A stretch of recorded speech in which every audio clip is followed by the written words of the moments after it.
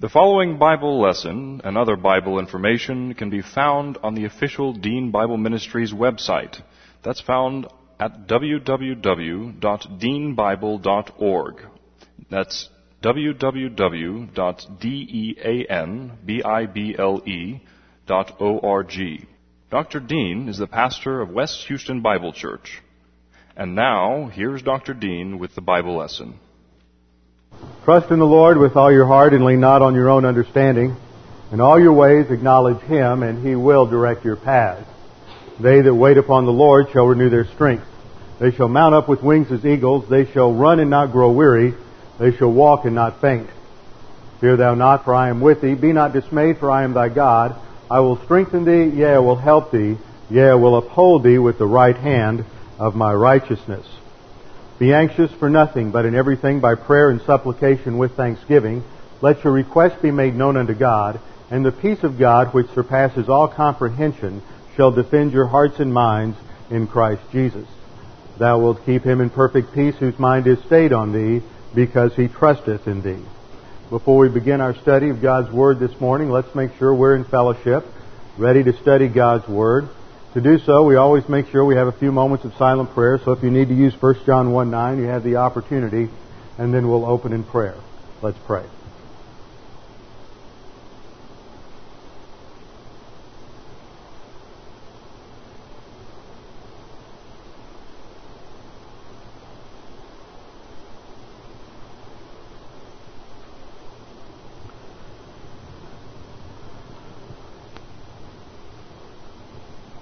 Father, we do thank you so much that we have this privilege and opportunity to gather together as a body of believers to worship you through the study of your Word. There is nothing more important in our lives than that we learn how to think about your creation, about our lives, and about our thinking as you have told us, that we may make your thoughts our thoughts and your ways our ways, Father. Now, as we continue our study in Judges, we pray you would help us to see how the principles we study apply to our own lives and our own thinking, that we may be challenged and transformed into the character of Jesus Christ. We pray in His name. Amen. Open your Bibles with me to Judges chapter 2, second chapter of Judges, and we are down to the 11th verse. The 11th verse. There we read, Then the sons of Israel did evil in the sight of the Lord, and served the Baals. And they forsook the Lord, the God of their fathers, who had brought them out of the land of Egypt, and followed other gods from among the gods of the peoples who were around them, and bowed themselves down to them. Thus they provoked the Lord to anger. So they forsook the Lord, and served Baal and the Ashtaroth. Now, one of the things that is often overlooked in Bible study and in exegesis is the whole concept of literary structure. See, the Bible isn't as simple as some people want to make it. The writers, the authors of Scripture, under the inspiration of the Holy Spirit, wrote some of the best literature that's ever been written in all of human history, and it employs a number of different literary devices in order to communicate doctrine. And some are a little more subtle than others, and it's unfortunate that when you live in a society that has a failure in the education system, and people don't understand how to read, or they don't understand principles of literature, they can't read and understand what they're reading. There's very little comprehension. And so when you get beyond a certain phase of just the surface meaning of the text, somehow it even challenges people who ought to know what they're doing. And the writers of Scripture use these literary devices as ways to present and organize the material to bring out certain emphases within the text. And those emphases are there because the Holy Spirit wants to draw our attention to those particular principles and to highlight certain things. In the ancient world, of course, everything was handwritten. They didn't have punctuation devices. They didn't have, like a modern computer, where you have bold-face type or italics or underlining. So you highlighted things through the way you organized your material and its particular structure. Now, one particular way in which material is organized, one literary device is called a chiasm. Now, a chiasm is defined as a literary device that organizes a series, any kind of series, but in this case a series of events, in such a way that the second half of the series is a mirror reflection of the first half.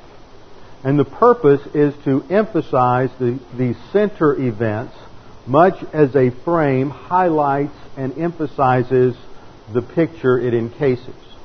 Okay, it looks something like this. You may have a list of 6 devices, for example, in this illustration, and they would be enumerated A, B, C, and then the second half of the list, which are distinct items, mirror or reflect the first 3. So they would be called C prime, B prime, and then A prime. It's called a chiasm because although it looks like a V on its side, it looks like the left-hand side of an X, or the Greek letter chi, or chi. So this is called a chiasm, and it's designed to draw attention to what? To the C, to those center point events. Now, in this particular case, you only have 6 examples in the list, but sometimes there may only be 4. Sometimes there may be 20 or 30. In fact, what we'll see when we get into the main body of Judges, from Judges 3:7 down through the end of chapter 16, that the entire structure is based on a chiasm. And the center point of the chiasm is the episode with Gideon, because Gideon provides a transition point from judges that are more positive and less negative to judges who are more negative and less positive. And the writer is drawing our attention to that because of its significance. So when we look at these first 3 verses that we're studying this morning, Judges 2:11 through 13, the basic concepts here are organized according to a chiasm. First of all, we have the statement that the sons of Israel did evil in the sight of the Lord, and they served the Baals. That's 11b.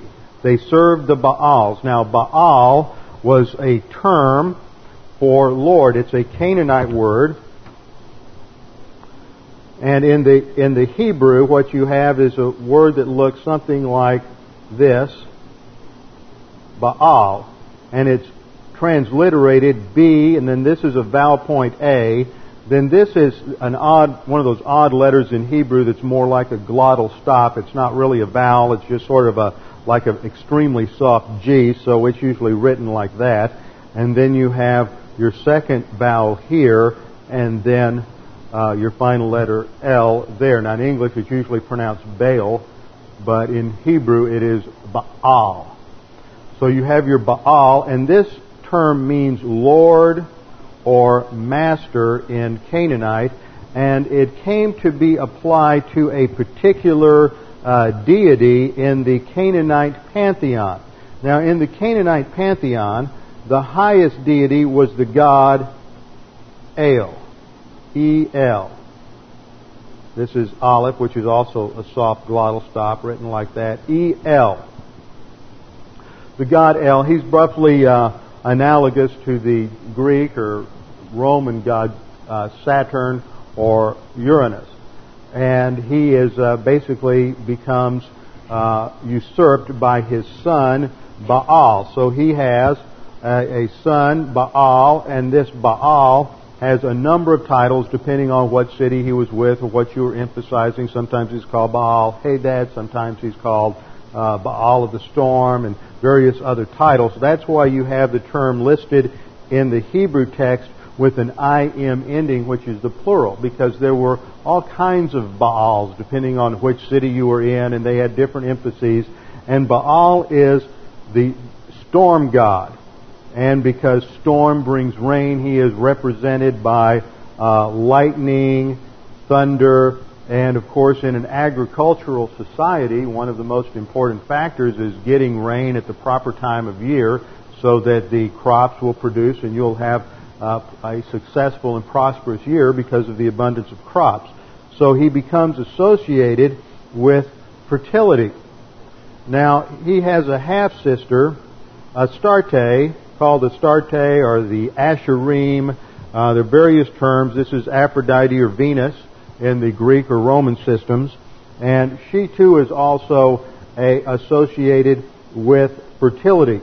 And it is, according to the mythology, it is when they procreate, the result is fertility. And so this is then imitated in the worship, where if you were a farmer and you wanted to have good crops, then before you planted, in order to somehow motivate the gods to be gracious to you and kind to you, you would go down to the temple and you would pay one of the temple prostitutes, and you would go in and you would have sex, and that would be a symbolic act of what would be taking place in the heavens between Astarte and Baal, and the result is fertility. And so it's nothing more than the common health and wealth gospel that's being promoted today. You know, that's the biggest problem we have, is we worship success rather than God. And this was just the ancient pagan form of that's concretized into a physical idol form of worship. So this is what's going on here. Now, in terms of the structure, they served the Baals in 11b. Then the next statement is they abandoned Yahweh. Now, in the English of the New American Standard, it says they forsook Yahweh, but the Hebrew word is much stronger than that. They abandoned Yahweh, and they pursued other gods. It's very aggressive. It's a clear statement of negative volition and rejection of God. So they served the Baals, they abandoned Yahweh, they pursued other gods. In 12b. Then in 12c, verse 12c, we see that they bowed themselves down to them. That means they worshipped them. This is the expression of obedience. This is what worship is. Worship is not, at its core meaning, it is not coming together and singing hymns of praise to God. Technically, in the Bible, that's praise. That is not worship. It might be a subcategory of worship, but it is not worship. And in the common ignorant parlance of modern evangelicalism, we have come to make worship the key terminology for singing. And so now we have in churches, they have what they call worship leaders. It's no longer the pastor who knows the truth and teaches the truth. It's now the song leader. And the emphasis has shifted from the content of learning what God says to me so that I can respond in obedience to Him, and to just singing praises to God. But praise is a response to what God has done in my life. But if there's no content, how do you know what God's done in your life? So then it just becomes a mystical, subjective experience, and the emphasis then becomes on how you feel and your personal psychological state rather than on the Word of God. And worship in the Scripture is responding in submission and obedience to God. And we will see that this is in relationship to the main verb used in verse 11b for serving the Baals. It's the Hebrew verb avad, which means to serve or to, sometimes it means to work, but it is a key term for worship. And so worship means to obey God. Now, if you're going to obey someone, that means you are responding to their authority and to what they are telling you to do. And if you don't spend any time teaching the Word or learning the Word, then you have no clue what God wants you to do. You don't understand the plan of God. You can't understand the grace of God. And all you can do is operate on emotion. And that's unfortunately where we've come in many of our churches. So we see the structure here. They served the Baals. They abandoned Yahweh. They pursued other gods. They worshipped them. Then they abandoned Yahweh in 13a, so they forsook the Lord. And then 13b, they served the Baals and the Astartes or the Ashtaroth, depending on how I transliterated that, Astartes. So what you see here is the center point of this structure is the statements in 12b and 12c that they pursued other gods and they worshipped them. And that's what the writer of this book wants us to pay attention to, is where the Israelites have come as a result of their negative volition and their rejection of God. Now let's begin, now that we understand where we're headed and why we have to understand the mechanics that have taken place here, let's stop and go back and look at the text in its detail. First of all, verse 11. Then the sons of Israel did evil in the sight of the Lord. Now, first thing we need to notice here is that they obviously have negative volition. They have rejected God, and they are operating on their own concept of what will bring them success. The problem is their negative volition. That is the core problem. That's the underlying problem. When we ask the question, why does Israel, through this period of the Judges, go through the personal, military, economic, financial, and family disasters, we must determine the root cause. The root cause is not going to be the result of some crisis. It's not the result of the crisis in education. It's not a result of the fact that the parents failed, though they did. It's not a crisis of health care. It's not a crisis of prescription drugs. See, we're applying this to our own time. It's not a crisis of handguns. It's not a crisis of violence. It's not a crisis of race. It's a spiritual crisis. That's what underlies all their problems. Don't treat the symptoms. You have to treat the disease. And the disease is negative volition and rejection of God's authority. And if you go out and just try to treat the symptoms rather than the disease, then you're doing nothing more than trying to polish the brass on a sinking ship. There will be no change. And this is one of the problems that we have seen throughout the ages, is that when Christians start looking at all the problems and they see social problems, then immediately they think the solution is to go out and attack the problem rather than its underlying cause. And the only thing that can solve the underlying cause and cure the underlying cause is the gospel, and for a nation and for individuals to turn back to the truth and get back to the gospel and following divine viewpoint. Unless that happens, unless there is an internal change based on regeneration, there can be no true reversal of the decline of a culture or an individual. Because all of the problems that we focus on, and this is true for you as an individual as much as it's true for a nation. The problems you focus on are merely the symptoms of the underlying problem of negative volition and rejection of the truth of God's Word and a violation of divine priorities. Once a person starts thinking that the problem is political, ethical, economic, or some other aspect, then they begin to focus on the solution as the means to happiness and the means to success. And what happens there is, as soon as you start focusing on the symptom rather than the disease, you are already involved in a major problem, because you are rejecting the divine analysis. And if you reject the divine analysis of the social problem, that is the problem.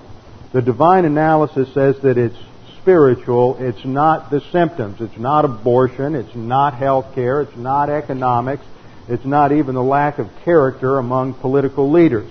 That is all a manifestation of the real problem, which is negative volition. So what happens is, as society comes along, you start looking at these symptoms. You've rejected the divine analysis. Now what have you done? You have said that man, on his own, apart from the Word of God, is capable of defining the problem and of prescribing the solution. To do that, you have already bought into, whether you realize it or not, a value system. A system of norms and standards to determine what is right and what is wrong. And remember, that is the essence of the problem in Israel in the period of the Judges. Everyone did what was right in their own eyes. They got into relativism. So you get out on the street and you start asking people what the real problem is, and you're going to get 100 different answers. And that's because everybody's operating on a slightly different scale of values or priority system or different norms and standards. Relativism puts the focus on man as the definer of right and wrong and of absolutes, whereas the Word of God puts the focus on God, and that is exactly what we see in this first verse. evil is not just some relative term. It is evil in the sight of the Lord. It is God who defines what right and wrong is. It's not man. Right and wrong is not something that we've discovered over the ages in some evolutionary process of uncovering what works and what doesn't work, and so what works is good and what doesn't work is evil. That is not the source of norms and standards. The source of norms and standards is the Word of God. It is evil because God says it is evil. Now, the word that is used here for evil is the Hebrew word ra, R-A. And it can mean something that is just destructive. It can have a non-moral sense of something that is just disagreeable, something that is bad, something that doesn't work or is a failure.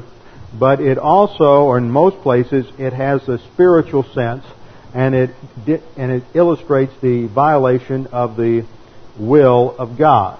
It is evil because God says it is evil. It is evil in the sight of the Lord.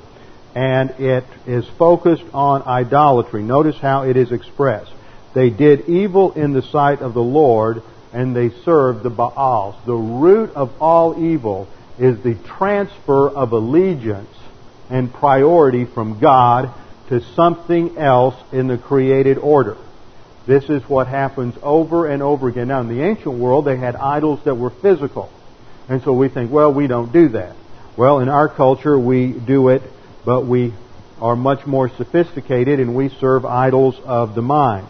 What they were doing in the ancient world was they were looking to the idols to solve the problems in their life and to provide them with happiness and success and meaning in life. And that, of course, was the road to absolute failure for them.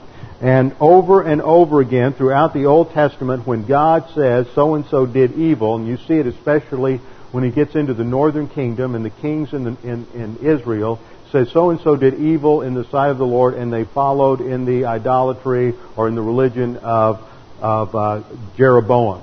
Or they did evil in the sight of the Lord, and they served the Baals. So evil is almost exclusively defined in terms of religion. In terms of religion. Now, remember, we all have a sin nature. That sin nature is composed of two basic areas. An area of strength that produces human good, and an area of weakness that produces personal sins. Now, when most people think of sin and the sin nature, they immediately jump to some sort of overt sin. They think of murder, they think of some kind of criminal action, they think perhaps of sins of the tongue, such as lying or gossip perhaps. But very rarely do people think that the sin nature produces good. The sin nature produces all kinds of good, because the Scripture says that the only way we can produce the kind of good that has any sort of merit with God is when it's done under the power of God the Holy Spirit, and that is divine good. And an unbeliever cannot produce anything of good towards God. Isaiah 65:6 says, or 64:6 says that all of our righteousnesses are as filthy rags. It doesn't say all of our unrighteousness. It says all of our righteousness is as filthy rags. So the best that we can do does not impress God at all. It is nothing more than human good. Now, religion is human good. Christianity is not a religion. Religion is trying to gain the approval of God through ritual, through good deeds, through good works, through going through some sort of daily routine, somehow thinking that if I read my Bible every day, or if I go to church, that somehow I'll gain some brownie points with God, and so life will be a little bit better. And that's nothing more than superstition and treating God as if He's some sort of magic charm.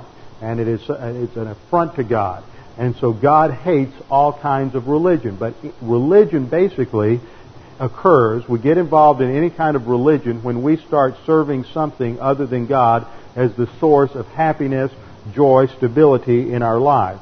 And that's exactly what is taking place in Israel. They have rejected God as the source of happiness in Israel, and so they are going to get involved in the Canaanite religion. They look around, they say, well, these guys seem to be pretty successful. They've had good crops year after year. They've been here in the land, so apparently they've discovered something that works. So let's get involved, learn their system of religion. Their gods must be pretty helpful. So we will follow their gods and we will reject God, the God that had brought us out of Israel. So this is the symptom of the paganism of that society, is that they began to worship the fertility gods. That is nothing more than a worship of prosperity and success, which is something that is very typical of our own society. We worship the abstract idols of success, money, the things that money can buy. In fact, idolatry is nothing more than putting any detail in life, whatever you think gives you meaning and happiness, maybe money, maybe friends, maybe family, maybe sex, maybe a social life, maybe it's the things that money can buy, maybe it's some kind of status, maybe it's education, whatever it might be. When you think that achieving that detail of life is what is going to give you meaning and purpose in life, then that is idolatry. You are putting that in the place of God, and God is no longer the number one priority in your life. Now, God has given us all the details of life, and they are valid and they are for our enjoyment, but they are not to be worshipped. They are not the source of meaning in life, and that's what we do in idolatry. Now, the sin nature is motivated by a lust pattern. Those lust patterns produce trends, and those trends go in different directions. One trend is towards asceticism, legalism, and intellectually towards rationalism. And this leads towards moral degeneracy. See, just because somebody is moral and good doesn't mean they're spiritual. The Pharisees were extremely moral. They were wonderful people. They had a great code of ethics, and they stuck to it very strictly. But they rejected God, they rejected Jesus Christ, and they were moral degenerates. In the opposite direction, you have those who give in to the trend of licentiousness, lasciviousness, antinomianism, and intellectually that is related to irrationalism and mysticism, and this leads to immoral degeneracy. And what we have in the paganism of any culture is a combination of both, moral degeneracy and immoral degeneracy. The only thing is we tend to identify the immoral degeneracy a lot more clearly. It's more overt. Now, Judges 2:11 states, "The sons of Israel did evil in the sight of the Lord, and they served the Baals." And that word for served is the cal imperfect of the Hebrew word avad. Now, when Adam was created, Adam was placed in the Garden of Eden, and he was told that he was to work the garden. And that word that was used there in Genesis chapter 2 is this same Hebrew word. It is the verb avad, A-V-A, it's a soft D, so it's almost like a soft T-H, avad, and it means to serve, it means to work, and it also implies worship. And so from that, in Genesis chapter 2, we see that a vital function of man was to work the garden, to fulfill the mission God gave him, and that is a worship concept. See, worship isn't just what happens on Sunday morning in church. Worship is what you do with your life in serving God. And in order to serve God, you have to know what God's will is. So that's why we say that the highest form of worship is to learn the Word of God, because that gives us the framework of thinking in terms of reality as God defines reality, so that we can serve Him, and this makes our life a life of worship. But in contrast to that, the Israelites rejected God, and they served the Baals. They worked for the Baals. They worshipped the Baals, and they forsook the Lord. When they forsook the Lord, this is the cal imperfect of the Hebrew word azav.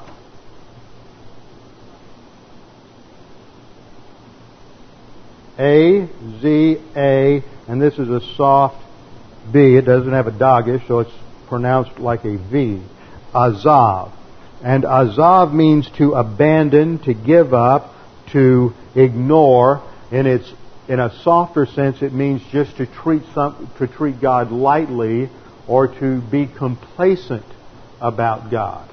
See, complacency, it's usually when you're deteriorating in your spiritual life, you begin by just simply getting distracted by other details of life. something comes along and you have the opportunity to do this, or maybe you have to work later, or you just get busy in life, whatever it might be, and before long it's easier to not go to Bible class, easier to not listen to a tape than it is to make it a priority to always be in church and to be learning doctrine or to be listening to a tape. You begin to get distracted, so God is no longer the highest priority in life. It's work, it's survival, it's just getting done all the things we need to, and we justify it that way. Well, I have so many demands on my time, I just don't have time to get there. And so that's why we have a tape ministry. I understand that. That's reality. Sometimes jobs interfere, sometimes other things interfere, but that does not mean that we can't get doctrine on a daily basis. We continuously have to be reminded. That's why we don't charge for tapes. The Word of God should never be up for sale. So tapes are always made available to everybody in the congregation on a grace basis, because you need to be listening to doctrine day in and day out so that you do not become complacent and start down the road of spiritual decline. This is what has taken place in Israel. They have moved from complacency towards God to active abandonment of God. They forsook the Lord, the God of their fathers. See, the reason the writer emphasizes this is that God is the God who has worked in human history. They have empirical data before them from the memory of their fathers and forefathers of how God acted in history. We do not worship a God that is just somehow out there that we can't really come to know. The God of the Bible is a God who is intimately involved in history, a God who has always acted in history, and whose revelation is always based upon His acts in history. He validates His revelation through confirmations in space-time history. So therefore the writer emphasizes that this is not just some abstract concept of God, but it is God who brought them out of the land of Egypt, and they've rejected Him, so it shows their lack of gratitude, their lack of grace orientation. They've rejected the God who performed all the fantastic miracles and deliverance for them, bringing them across the Red Sea, taking them through the wilderness for 40 years, and then eventually bringing them into the land, conquering the Canaanites at Jericho, at Ai, and the other battles. And so they've rejected this incredible God who has done so much for them, for gods who promise to do much less for them, simply to make them prosperous. And that, unfortunately, is the way people are so often. We forget that God has done everything for us at the cross. He did so much for us. He sent His Son, Jesus Christ, to go to the cross and there to pay the penalty for every single sin that we've ever committed. He has done everything, and in that spiritual death, that spiritual substitutionary death on the cross, Jesus Christ provided for us everything we need in life. He didn't leave anything out. He provided the basis for handling any situation, any problem, any heartache in life.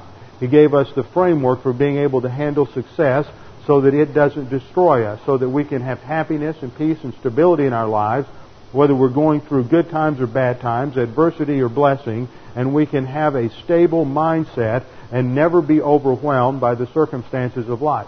As soon as you start making your mental attitude, your happiness, your stability dependent upon what you have or what you don't have, or how people around you behave, then you enslave yourself to that person or those events.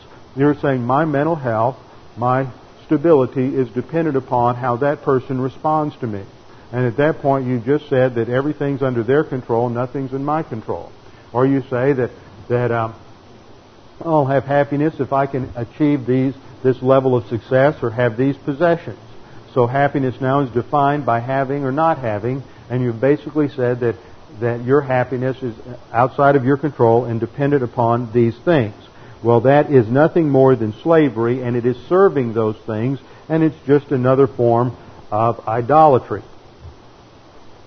So they have rejected the God who did everything for them to follow gods who promise to do much less for them, and in fact not even gods. So this shows the paganization rather, of the culture. They've rejected God, and whenever you reject God, there's a vacuum that forms in the soul, and something else is going to take God's place. Whenever we're out of fellowship and we start following something else as another priority, that is what has taken the place of God. So whenever you reject the God of the Bible, something else takes its place as your God. They followed other gods from among the gods of the people who were around them, and they bowed themselves down to them. That's the word for worship, and it means to prostrate yourself, and it is a sign of obedience and submission to authority. So rather than submitting to the authority of God, they bowed themselves down to these idols, and thus they provoked the Lord to anger. And the conclusion, so they forsook the Lord, and they served the Baal and the Ashtaroth.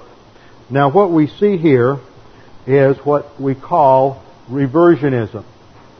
Now I want to take a few moments to review reversionism, because this is what's happening on a national scale in Israel, and it is the result of what has taken place on a massive personal scale in the nation. And this is the same thing that happens today and happens in the lives of many Christians, and this is why they end up in misery in life. So we'll begin with a definition of reversionism.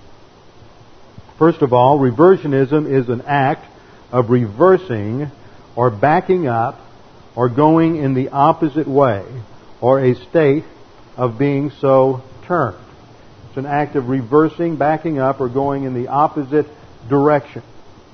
Secondly, reversionism is the act of reverting to a former state, a former habit or belief, or the practice of pre-salvation sinning. It's going back to live like you were when you were an unbeliever, thinking like you thought when you were an unbeliever, acting as you acted when you were an unbeliever. So then, reversionism is a reversal of your priorities. It is putting something else in the place of God. It's a reversal of your priorities, your attitudes, your affections, the object of your personal love, accompanied by the destruction of your impersonal love. Now let's look at that. Reversionism is a reversal of the object of your personal love. Rather than having personal love for God, and that being what motivates you in life, you put your affection on something else in the created order, and that becomes what motivates you in life. Money, success, happiness, sex, social life, whatever it may be. As a result of shifting your personal love from God, it destroys your capacity to exercise impersonal love. Because now you can no longer function on unconditional love towards someone, because you are dependent upon something in the created order to provide you with happiness. And now whenever things don't go the way you think they ought to go, instead of being able to handle the situation in impersonal love, now you handle it from a position of frustration, anger, bitterness, resentment, hostility, and so your soul becomes more and more churned up from these mental attitude sins and this overall sense of frustration, and it begins to affect all of your relationships. So reversionism reverses your priorities. You put other things in place of God. Your attitudes, your affections, you're placing your affections on something other than God. It reverses the object of your personal love and destroys your capacity for impersonal love, which will in turn destroy your ability to have any significant relationship with people. The result is it changes your lifestyle, habits, and your personality. All will be affected.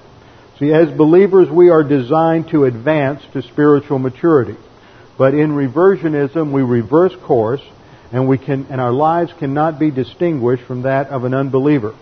As believers, we start thinking more and more along the lines of human viewpoint, cosmic philosophy, and paganism, so that we don't look and act any different from the unbeliever down the street.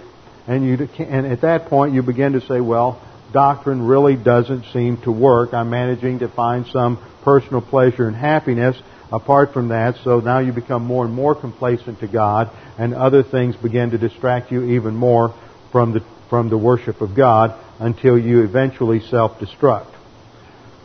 There are 8 stages in reversionism. We start off with our spiritual advance, and then we start into the decline.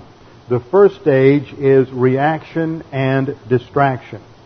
Reaction and distraction. What happens is some circumstance changes in our lives, and we either become distracted by it or we react to it with frustration, mental attitude sins, bitterness, anger, something of that nature. So immediately we are out of fellowship because there is sin in the life, and rather than confessing sin and being immediately restored to fellowship in the filling of the Holy Spirit and putting our priorities back on doctrine, we stay out of fellowship. And when we're out of fellowship, then we begin to get further and further enmeshed in carnality. Romans 12:2-3 says, "Stop being conformed to this world, but be transformed by the renovation of your thought." What happens when we're out of fellowship and we're operating on carnality is that there is an attraction, a natural attraction and affinity between the thinking of the cosmic system and our sin nature. For the cosmic system is a system of thinking, it's not actions. You know, in the old days, in some churches, they talk about worldliness as women who wear makeup, or women who don't wear dresses, they wear slacks, or going to movies, or smoking, chewing, whatever it might be, drinking, those things, dancing, are all identified as worldliness. The Bible doesn't talk about overt activities as worldliness. The Bible talks about a way of thinking as worldliness. And so what happens is, in carnality, the sin nature has an affinity with the thinking of the world system. For the world system provides the rationales and the justifications for our sinfulness and for operating on our sin nature. So we are commanded to stop being conformed to the world, that is, to cosmic thinking, but to be transformed by the reformation or renovation of our thinking, that we may prove that the will of God is good and perfect. We are to advance spiritually and not regress spiritually. Now, what we learn from looking at passages like Romans 12 is that we are to learn how to think correctly. That means there is a right way to think and a wrong way to think. Our thinking is to be conformed to doctrine, which means that there is an absolute truth that defines reality. And so what we're doing in the spiritual life is learning the Word of God so that our thinking conforms to the reality of God's thinking.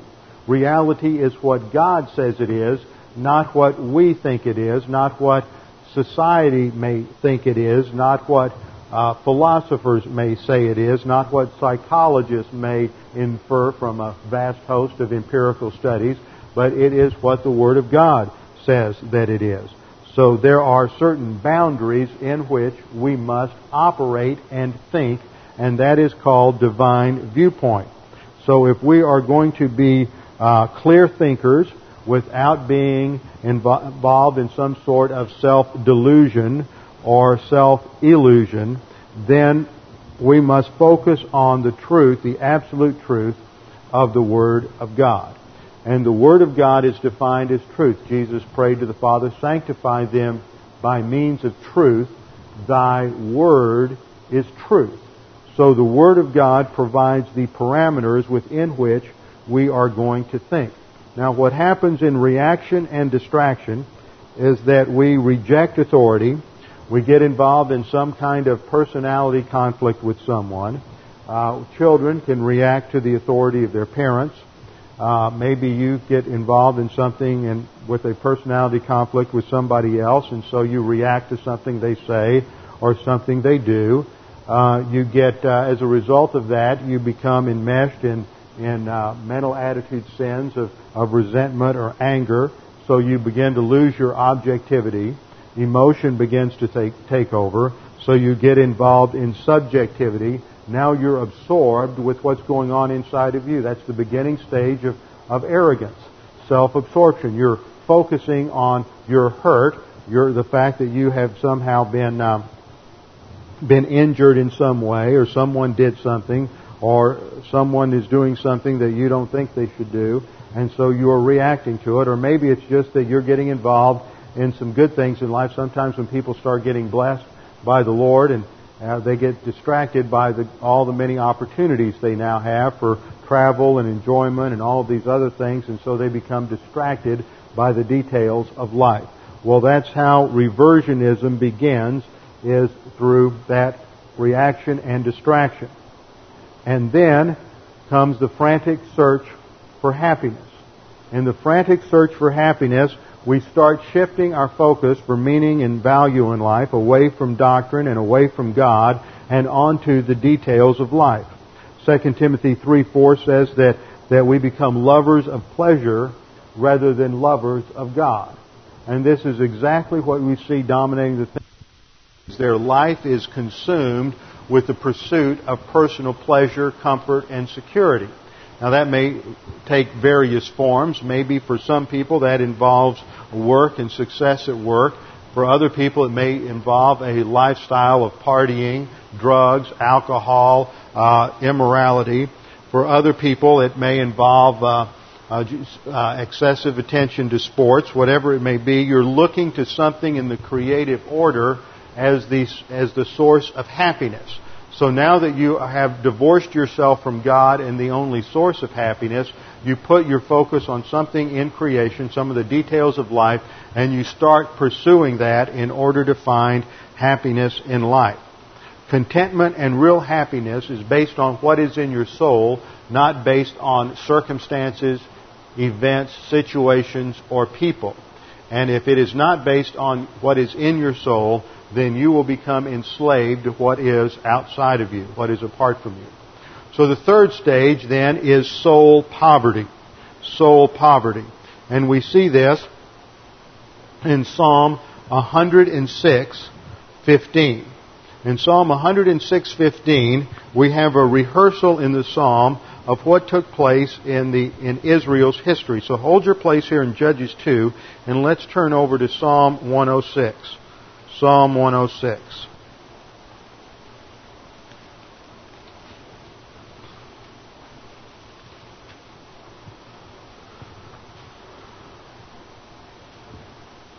In the first 12 verses of Psalm 106, there is a rehearsal of what God did in the history of Israel in bringing them out of Egypt, how He delivered them from slavery, how He brought them through the Red Sea, how He delivered them from the armies of Pharaoh.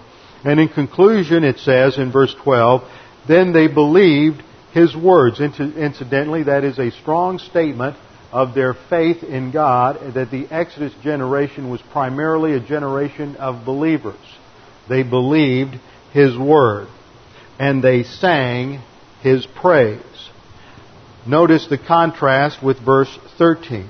They quickly forgot His works. See, this is the same thing we're seeing in the Judges generation. They quickly forgot. They've seen all the empirical evidence. The Red Sea, they saw in fact, before that, they saw the 10 plagues on Egypt. They saw the deliverance from Egypt, then going through the Red Sea, the destruction of the Egyptian army. They went out into the wilderness, and they began to go through a little adversity, and they quickly forgot His works. They did not wait for His counsel. In other words, doctrine was no longer a priority for them, and they immediately rejected God and ignored doctrine. They became distracted by the adversity in their life, and they put their hope for happiness on the details of life. And they wanted to go back to Egypt. And all of a sudden, instead of focusing on all the abuses and horrors and misery of what was going on in Egypt, they just remembered, we had good food. Out here in the desert, all we have is manna. It tastes the same. It may nourish us, but we have manna day in and day out, and it's always the same. Of course, our clothes don't ever wear out, so we don't get to buy new clothes. And now for some folks, I know, especially I've run into a few women, that's a major catastrophe if they can't buy new clothes. Even if the old ones wouldn't wear out, they would immediately have a little spiritual test there. But they wanted to go back to everything, all the good things they remembered in Egypt. And what happens is they begin in their imagination to blow these things out of proportion until they completely forgot all the negatives and remembered all the positives, and that became their source of happiness. We want to go back and enjoy the leeks and the garlics of Egypt. They were tired of their food, and they wanted to go back to that which was a little higher cuisine, had a little more seasoning in it. And I can understand or sympathize with that, but its focus is to put happiness on a detail of life. So they craved intensely in the wilderness, verse 14, and tempted or tested God in the desert. So they want food. Now God answered them. God, if you remember, God sent quail into the camp so that now they had meat to eat. God answered their request. But notice what it says in the second half of verse 15. Now, if you're looking at a New American Standard, you can just take out your pen and scratch out the last 3 or 4 words because they're wrong. I can't believe the translator did such an awful job of translating the Hebrew text at this point. He gave them their request. The King James has it correct. King James Version says, He gave them their desire, but He sent leanness into their soul. And that's exactly what the Hebrew says. It is the Hebrew word nephesh there. And nephesh is the word for soul. And it's preceded by a bait prefix, which is the preposition in, and it's followed by the third person plural suffix, so it's clearly He sent leanness into their soul. See, sometimes in discipline, in order to make you understand the emptiness of your desires, God answers your prayers. But what the result is that now you have what you thought would bring you happiness, and you're empty. It didn't satisfy you. There must be something more. And you have everything you wanted, but there is leanness in the soul. And the word there translated leanness means to be feeble. It means to be weak. It means to be spiritually impotent. And it is very close to the Greek word asthenes that's used to describe spiritual weakness in the New Testament. And it means that though they had what they thought would bring them happiness, they were impoverished in their soul. And they are in worse shape than they were to begin with, because they now have what they thought would bring them happiness, and not only are they just as miserable, they're probably more miserable. This leads then to the fourth stage, which is the emotional revolt of the soul. Now, the soul is made up of 5 components, and they all interrelate, and we break them apart for academic purposes to understand how the soul functions. We have a self-consciousness, which is the seat of our identity, who we are. We have a mentality, which is where we think, where we reason. We have a volition, where we make our choices. We have a conscience, where our norms and standards reside. And we have our emotions. Now, the emotions are the responder to what goes on in the mentality. The mentality is the way God designed the soul. We are to be initiated, our actions are to be initiated by thinking, not by emoting. We think, and the result is that our emotions follow along based on what we think. For example, if I were to come running up to you, I'll use an illustration of those of you who have children. Those of you who don't can relate, though. And I were to come running in the back door of the church and tell you that your child was just run over by a car out here on 164, then you would, if you believed that, then that would be a belief in your mentality. What emotion would follow from that? An emotion of sorrow, sadness, despair, anger, grief. Those emotions would flow as a result of what you believe in your mentality. If I were then to come running in, or somebody else came running in, no, that was a mistake. The car missed them. All of a sudden, now you believe the opposite, and now what's happened to your emotions? Now you're elated, now you're ecstatic, now you're excited and happy, and nothing can go wrong the rest of the day.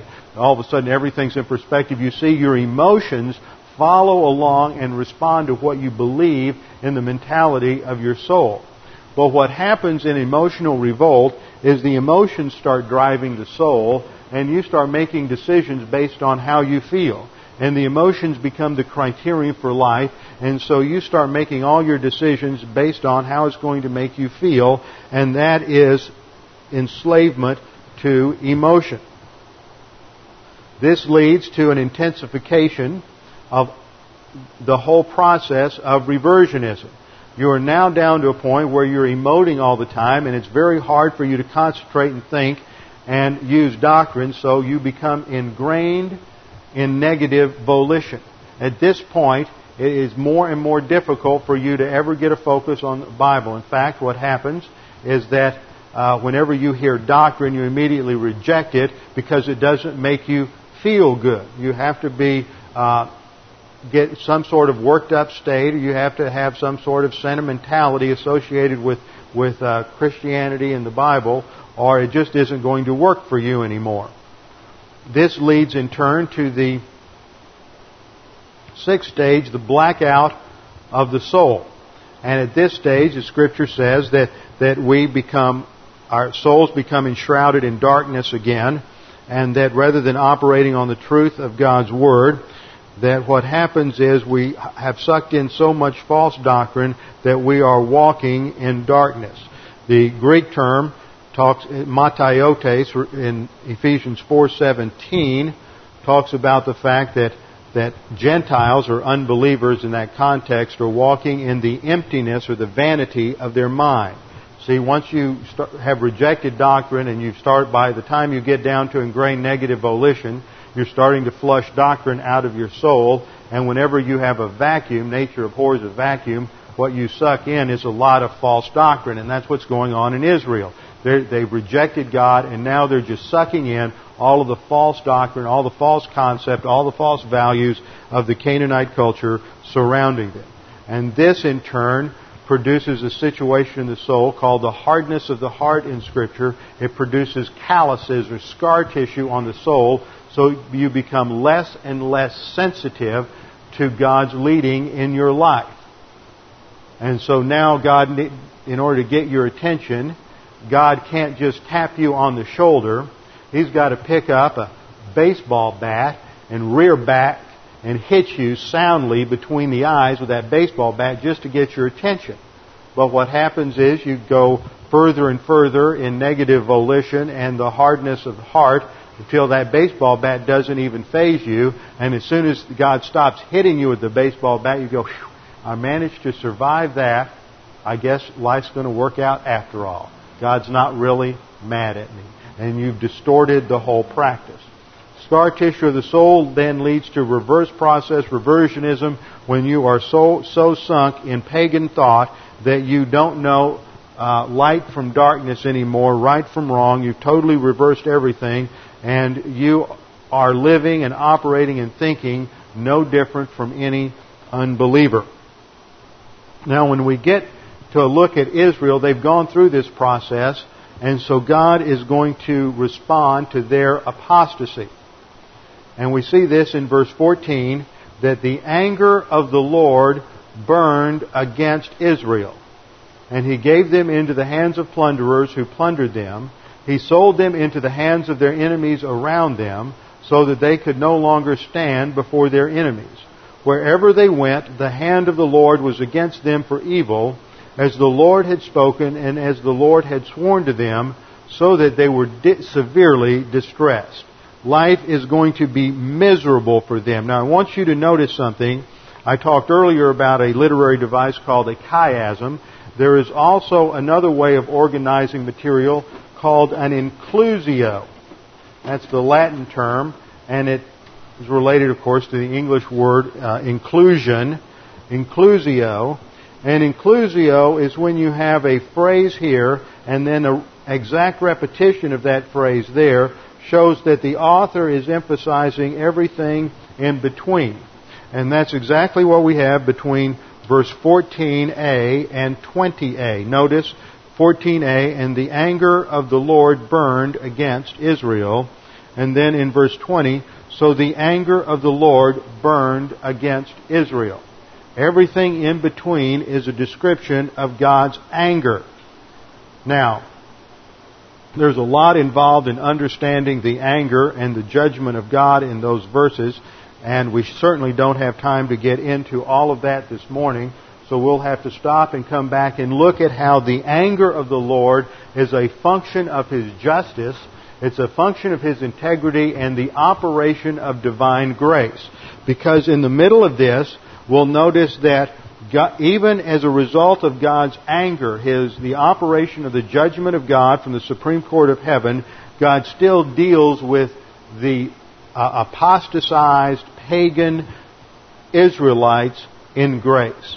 Verse 18 is right in the middle of this. And when the Lord raised up judges for them, the Lord was with the judge and delivered them from the hand of their enemies all the days of the judge. Now, the interesting thing about this is that there's no repentance in Israel when God raises up the judge. There is no mention of that between verses 17, which describes their turning away from the Lord and their disobedience, and verse 18, God's deliverance. See, what happens in verses 16 and 17, God hits them about 5 times with that baseball bat right between the eyes. Then He stops. Then He gives them a breather out of grace, and they sit back and they go, oh, we survived. I guess that's not too bad. We'll just keep doing things the way we've been doing it. We'll thank the Lord for delivering us, but we just go right back into the same sinful, carnal patterns. So God has to take out the baseball bat again. And that is a principle that we will learn next time is the relationship of God's grace, love, compassion, trying to understand terms like the anger of the Lord, because this implies certain things about God that really aren't true. And the question is whether or not God is an emotional God operating on emotion, which is what that sounds like, but that's not really what the text means. So we'll come back and look at that next time with our heads bowed and our eyes closed. Father, we do thank You for the opportunity to be challenged by the truth of Your Word today and to be warned about the dangers of reversionism, the dangers of turning our back on You and becoming complacent towards doctrine, and that will lead to the rejection of doctrine and hostility toward You. Father, we pray that we might be warned by these things and be honest and objective in our own lives, that we might make sure that our affections are set upon You and that You are the highest priority in our lives, that we might live for the purpose that You have designed, that we might serve You with all of our lives. We pray this in Christ's name. Amen.